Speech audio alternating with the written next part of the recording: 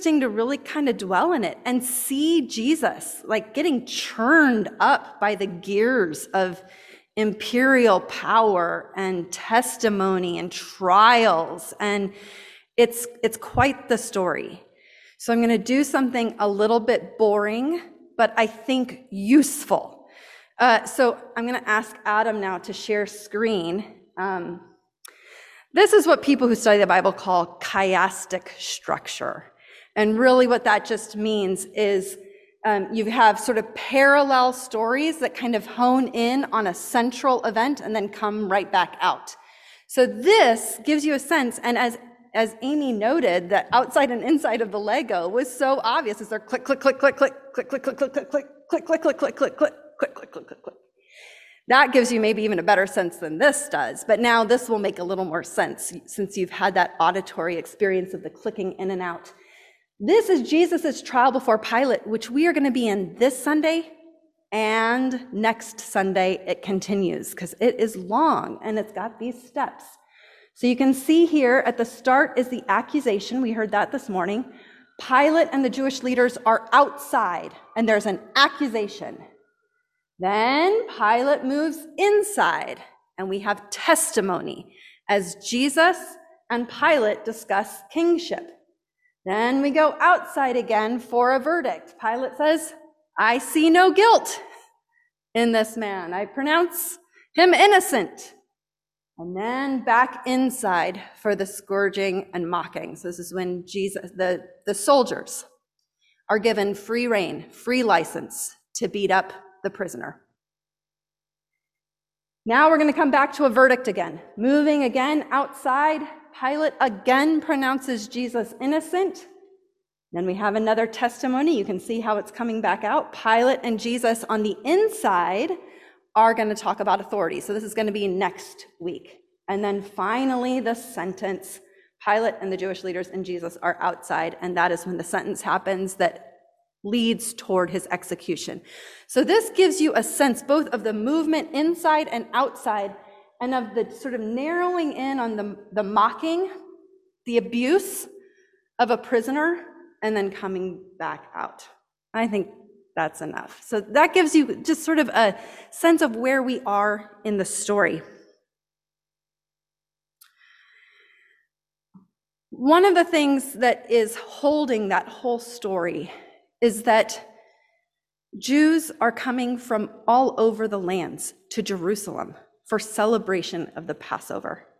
And this is every single year a volatile time, a time when there's a convergence on Jerusalem, where the imperial and occupying powers feel a little bit ill at ease with this people gathering, and not just gathering, but gathering for a religious festival in which they tell the story of their people being liberated from imperial powers.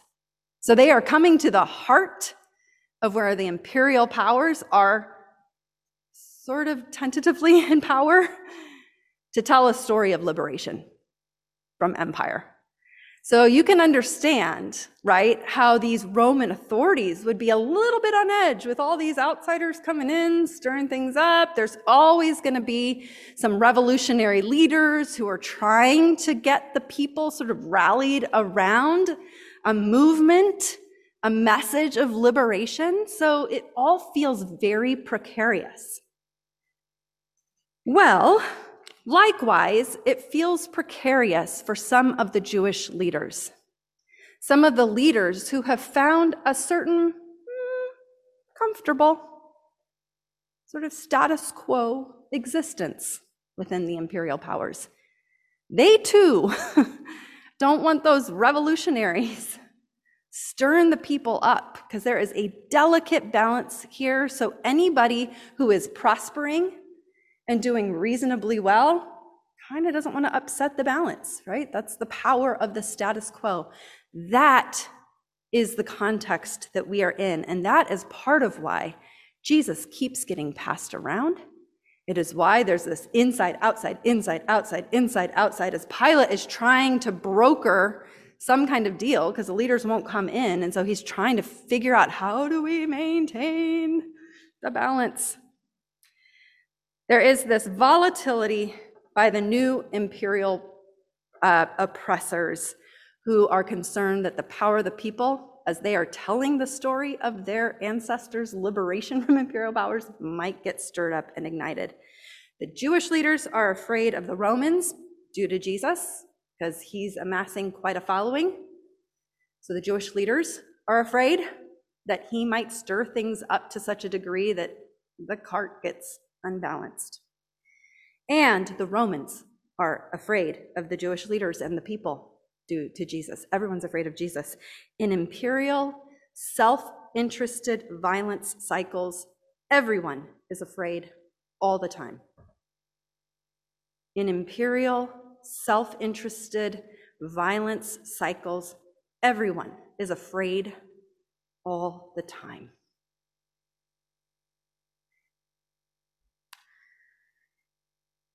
So I wanted to say that, all the build up to say that a couple of times.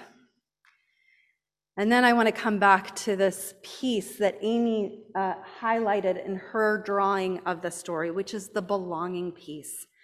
At the end, when Jesus and Pilate are discussing kingship and truth, Jesus says, "Whoever belongs to the truth listens to my voice." Whoever belongs to the truth listens to my voice. And we can hear echoes from the story that we heard just a few weeks ago, just a few chapters before in John, of Jesus talking about the shepherd, being the shepherd and his voice, and the sheep listening to his voice and knowing his voice, and not listening to the voice of the bandit or the robber, not recognizing that voice, but knowing the shepherd's voice. And so here Jesus is again in conversation with Pilate saying, "Whoever belongs to the truth listens to my voice." And we can hear the shepherd sheep stuff happening with this voice and belonging. And Pilate responds, "What is truth?" This is the last thing he says before he goes back outside to say, "I again find nothing wrong with this man." What is truth? What is truth? Pilate says. He either says it philosophically, what is truth? Or he says it dismissively, what is truth? Romans were master propagandists. What is truth? Who decides what truth is? Does truth exist? What is truth? Well, it turns out that at least in the Gospel of John, Pilate is missing the key thing here. And that is the fundamental claim of John, is that it's not what is truth, it's who. Who is truth? That's what John keeps saying. In the words of Jesus and John, I am the truth. The truth is less about the content of what you say and more about the embodiment of how you live. Truth is embodiment. Truth is embodied in Jesus, and Jesus invites his followers to embody it in their way of living as well. It is a way. And this sort of gets hit home at the end when the people demand Barabbas, who was a violent revolutionary leader. They demand Barabbas instead. And John tells us, in parentheses, he just adds this sort of parenthetical notation, that Barabbas was an outlaw or a bandit. Again, going back to that sheep shepherd voice belonging thing. Barabbas is the bandit. Barabbas is the voice that the people might hear and follow a wrong way. It is not violent revolution for John. Barabbas is the violent revolutionary, the bandit who the sheep might follow. But the sheep in John, he wants us to hear the voice of the shepherd, to hear Jesus, the true word, the Logos, the one in whom the way is embodied. And so, friends, in imperial self-interested violence cycles, everyone is afraid all the time. Jesus seeks to be the voice of belonging, the shepherd, the Logos, the word, not just the word, but the true word.